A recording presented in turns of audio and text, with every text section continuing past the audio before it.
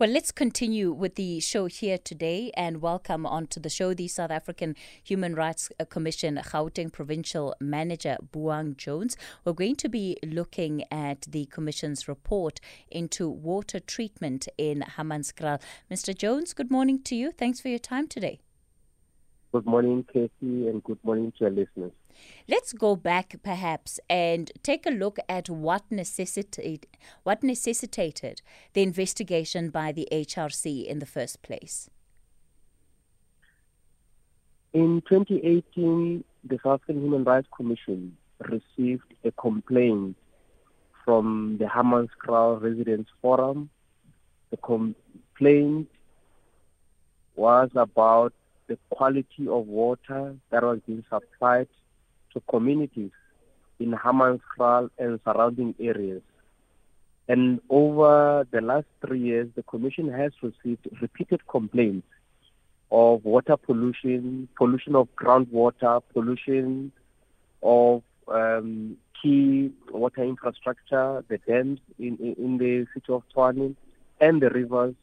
And it is against this backdrop that the Commission decided to convene a formal inquiry on the 26th of February 2021, where we invited the Department of Water and Sanitation and the City of Tshwane and the Department of Environmental Affairs to come and provide answers to the many questions that the residents had raised with the Commission. And this inquiry was preceded by a number of inspections with the Portfolio Committee on Human Settlements, Water and Sanitation, the City of Tshwane, the Department of Water and Sanitation, and other stakeholders.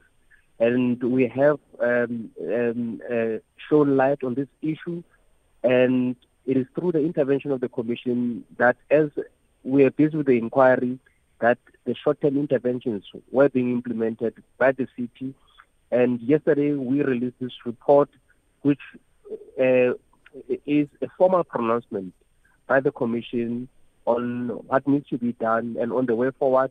We have now made adverse findings against the City of Tshwane. We have found that the City of Tshwane has violated the right to dignity, the right to clean environment, and the right of access to clean water of the residents of the City of Tshwane and surrounding areas. We've also directed that the Department of Contact should declare the areas of the City of Tshwane as national disaster. They should also, the Department of Water and Sanitation should take over the running of water and sanitation services in the City of Tshwane. The department should invoke Section 63 of the National Water Act. They have done undertaken a similar intervention following the Commission's report into the degradation and pollution of the Vaal River system. And we are beginning to see changes happening, and we are hoping with this report there will be a much needed change. We've also called for a criminal prosecution of the current acting city manager and former municipal managers or city managers of the City of Tshwane, under whom the deterioration and degradation of the environment and the water resources and sources happened under their watch. And we hope in due course actions will be taken. We've given the state respondents a period of 60 days within which to respond to the Commission's report.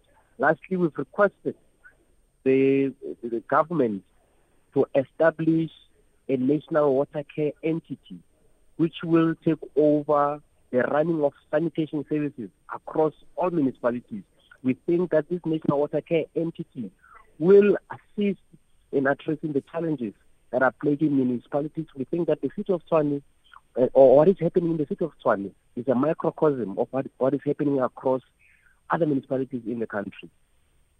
It's quite a lot that you have come to in terms of the final findings of this report and your recommendations. So I want us to go through some of it, perhaps in a bit more detail.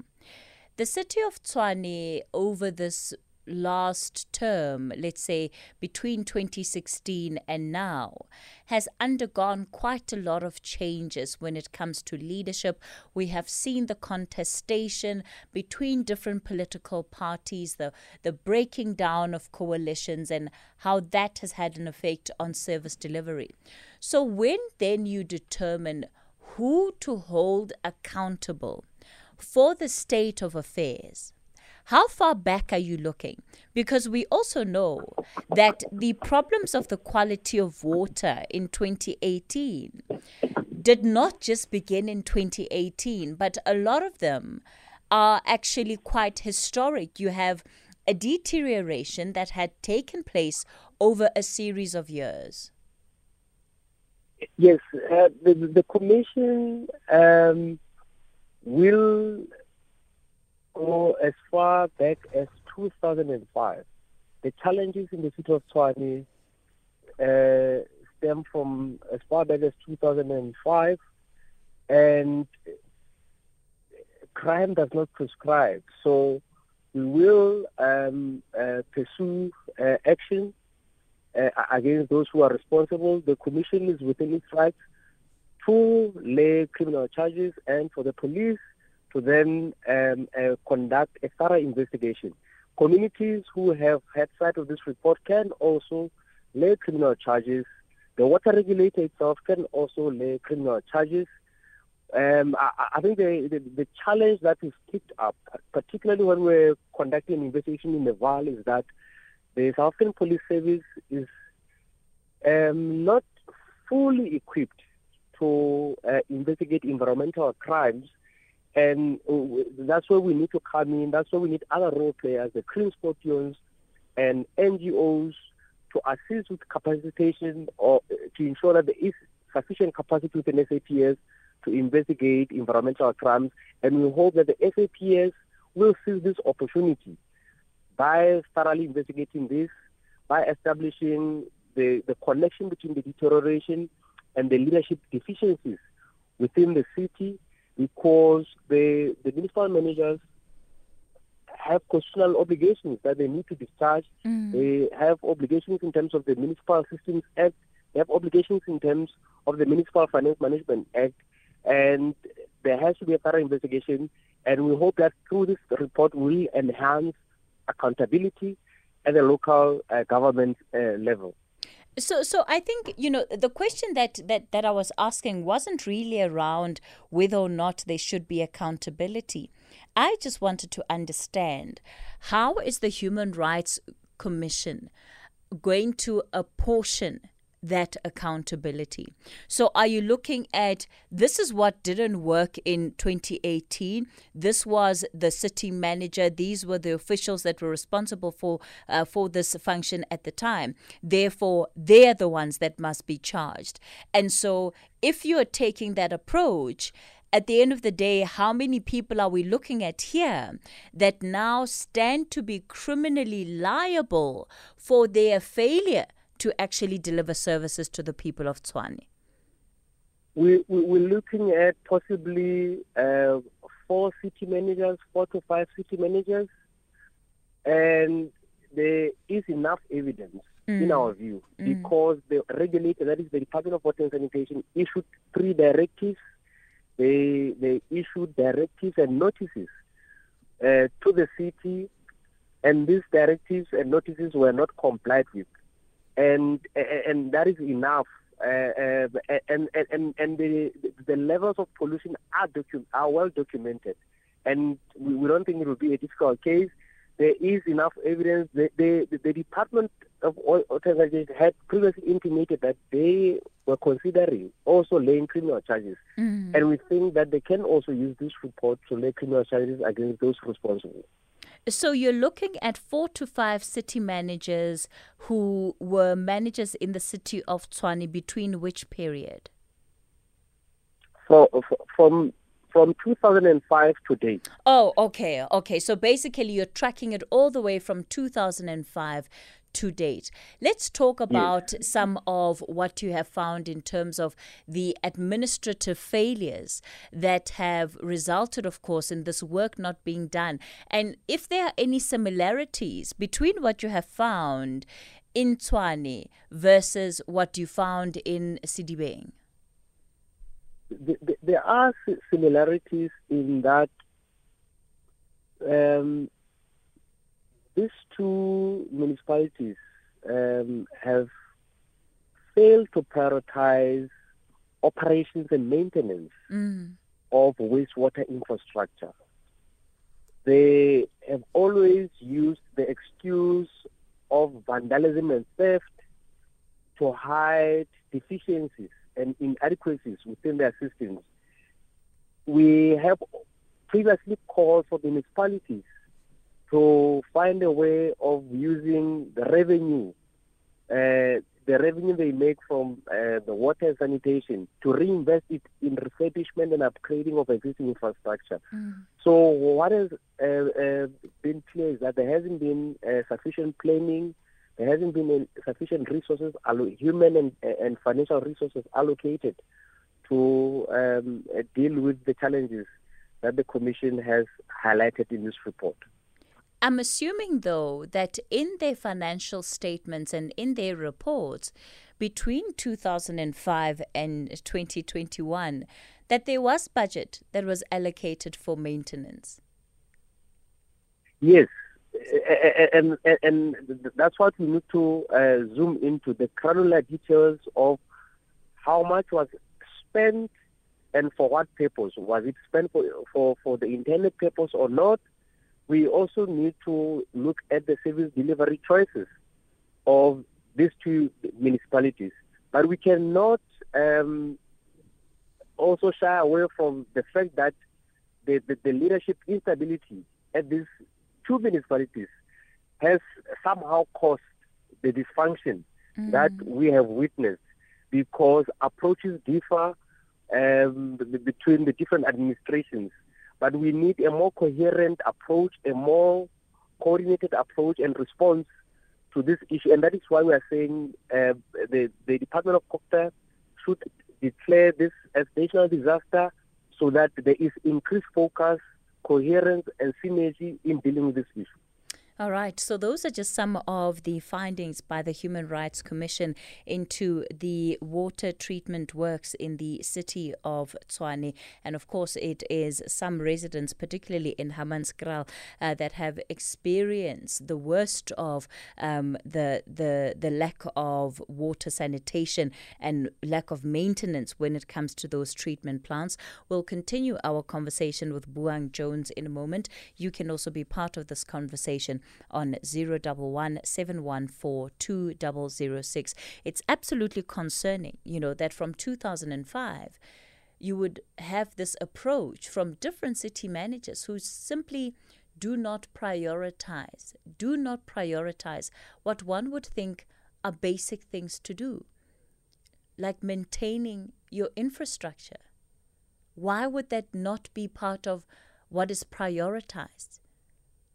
We'll continue this conversation after the 10:30 news.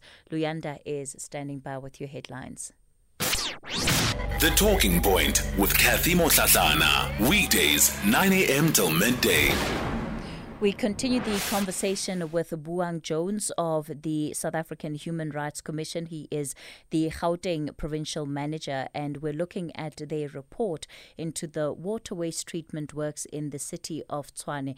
As you heard there, one of their recommendations is that the national department should actually declare that area a national disaster, and hopefully that will help improve the interventions and even the resources that flow to the city of Tshwane in terms of re-establishing some of these sewage and water treatment plants to ensure that residents at the end of the day have much better access to water, or at least quality water that they can use to run their daily lives. Tami, you're calling us from Kimberley. Good morning.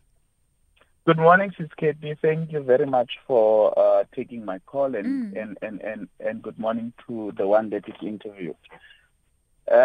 Sis Katie, water is a basic right and it's entrenched in our constitution. But the question that I want to ask this morning is, does South Africa have a problem of water, or are we having a shortage of engineers to make sure that water is passed to the residents? Because it is not only a Tshwane problem, it's actually a problem in all other areas, that always water is being shut down, or there is a sewage problem and so on. So do we have a crisis of water in this country, or is it maladministration, or is our systems not working properly in order to give water to the residents? Because if we do have a crisis of water, how do we then, as government, intervene to make sure that our dams provide water for our communities? Because our communities cannot live without water, and many lives are affected if there is no water in a particular city, especially those that are very disadvantaged and they cannot buy water. There was also another notion, Sisketi, whereby people were opening water businesses and sabotaging the council's water to be supplied to the people in order for their business to grow. So I will listen to the radio for the end. Look, Tammy, I think that when one looks at different municipalities and the threads of problems that seem to be common among these different municipalities, it's really a mix of all of the issues that you've raised. So yes, South Africa is an arid country, and therefore we should be using water as wisely as possible, especially thinking about the future and what future supply of water looks like. In the same breath, however, the situation in many places is exacerbated by the fact that you have officials that are failing to fulfill their basic mandate. So a third of South Africa's water is actually lost to leaks. It just doesn't make it into people's homes. And that comes down to issues of maintenance. When there is a leaking pipe and it is reported with the council, is that issue attended to? Or does it sit there for months, for weeks, for years? And those are the issues that we could be fixing that may help the end consumer. Yes, because also you can see, if you walk down the streets, you can see drains that are leaking, and which creates an extra crisis, because if we have a shortage of water, but we are wasting water so much. There is so much wastage of water because there are pipes that are open that are not attended to. And also, you find that next door there is a farm that they can create a borehole where water is accessed for free.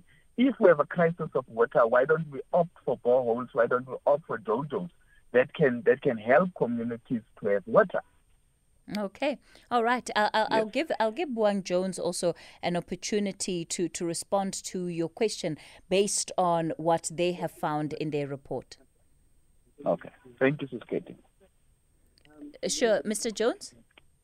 Yes. I would like to echo your sentiments and also add that water management has been a challenge. We have not, as a country, invested sufficiently in upgrading our water infrastructure and building new infrastructure to meet the demands of the growing population. And this was recently acknowledged by the Deputy Minister of Water and Sanitation, Mr. David Mahlobo. There are other challenges at the local sphere of government that we need to deal with. In Gauteng, for example, we have to deal with increased urbanization, and that is why we rely on water supply. Some of the water supply comes from as far as Lesotho, because South Africa is a water scarce country. So it is important that we protect this precious resource. We also need to work with the farmers, who some of them have water reserves that could be used to assist government in supplying water to communities that need water. Some of these dams are located in farms, and the water is not accessible for use to many communities who need this very scarce resource. And we need to all work collectively to find solutions as we face an uncertain future climate, we need to find sustainable ways of addressing this issue. So, Buang, as far as we know, right, the HRC, in as far as its recommendations are concerned, does not have a good track record when it comes to people actually implementing those recommendations. So what happens next? What happens now? Well, I would like to disagree with you. The Commission's reports over the years have not been challenged. So if you are to talk about a good track record, look at the reports that we have released. Our findings have not been challenged or set aside by any court of law. We are currently monitoring the implementation of some of the remedial actions we highlighted in our reports. Last week we had a meeting with the three spheres of government to discuss the implementation of our findings and recommendations regarding the Vaal River system. And government has acknowledged that it is a problem and they are doing something about it. So I think we need to do more to communicate our achievements and to assure South Africans that we remain a reliable voice for them, and will continue to work towards entrenching a culture of human rights in planning and in how we deal with human rights issues in South Africa. We will remain integral in finding lasting solutions for this country, and we will do our best to continue to strengthen democratic governance. So the issue that I'm raising here is not in terms of the integrity of the reports, but to the extent to which government agencies or even prosecutorial agencies follow up on the recommendations of the Human Rights Commission. Oftentimes, you're finding yourself having to encourage these different entities to implement your recommendations. And by and large, it seems that you are at the mercy of whichever department it is. That you have to convince them to see the suggestions in the way that you do. No, not exactly. It's not exactly how you've put it, but we have many successes, and the government, in terms of responsiveness, has improved, and we will continue to hold government accountable. We have the right to hold every sector in the country accountable for human rights. So we will continue to do our best. And people can always go back to our annual reports to see the kind of work that we do. People should go and check how Parliament has engaged with our own reports and has held us accountable, because we are only accountable to Parliament. But we do accept criticism, and we'll continue to improve to ensure that we serve South Africans the best way we can. Okay.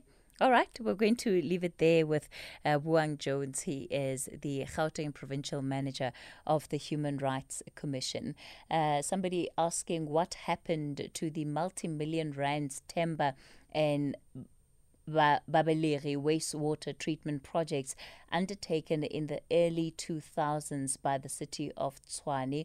Also, whether the HRC is aware of the Lawyers for Human Rights sponsored litigation against the projects and what impact that litigation had. Yeah, that's something that I think we'll need to look into a lot more closely. So we're going to take a quick break, and when we continue, we will be focusing then on the switch from analog to digital.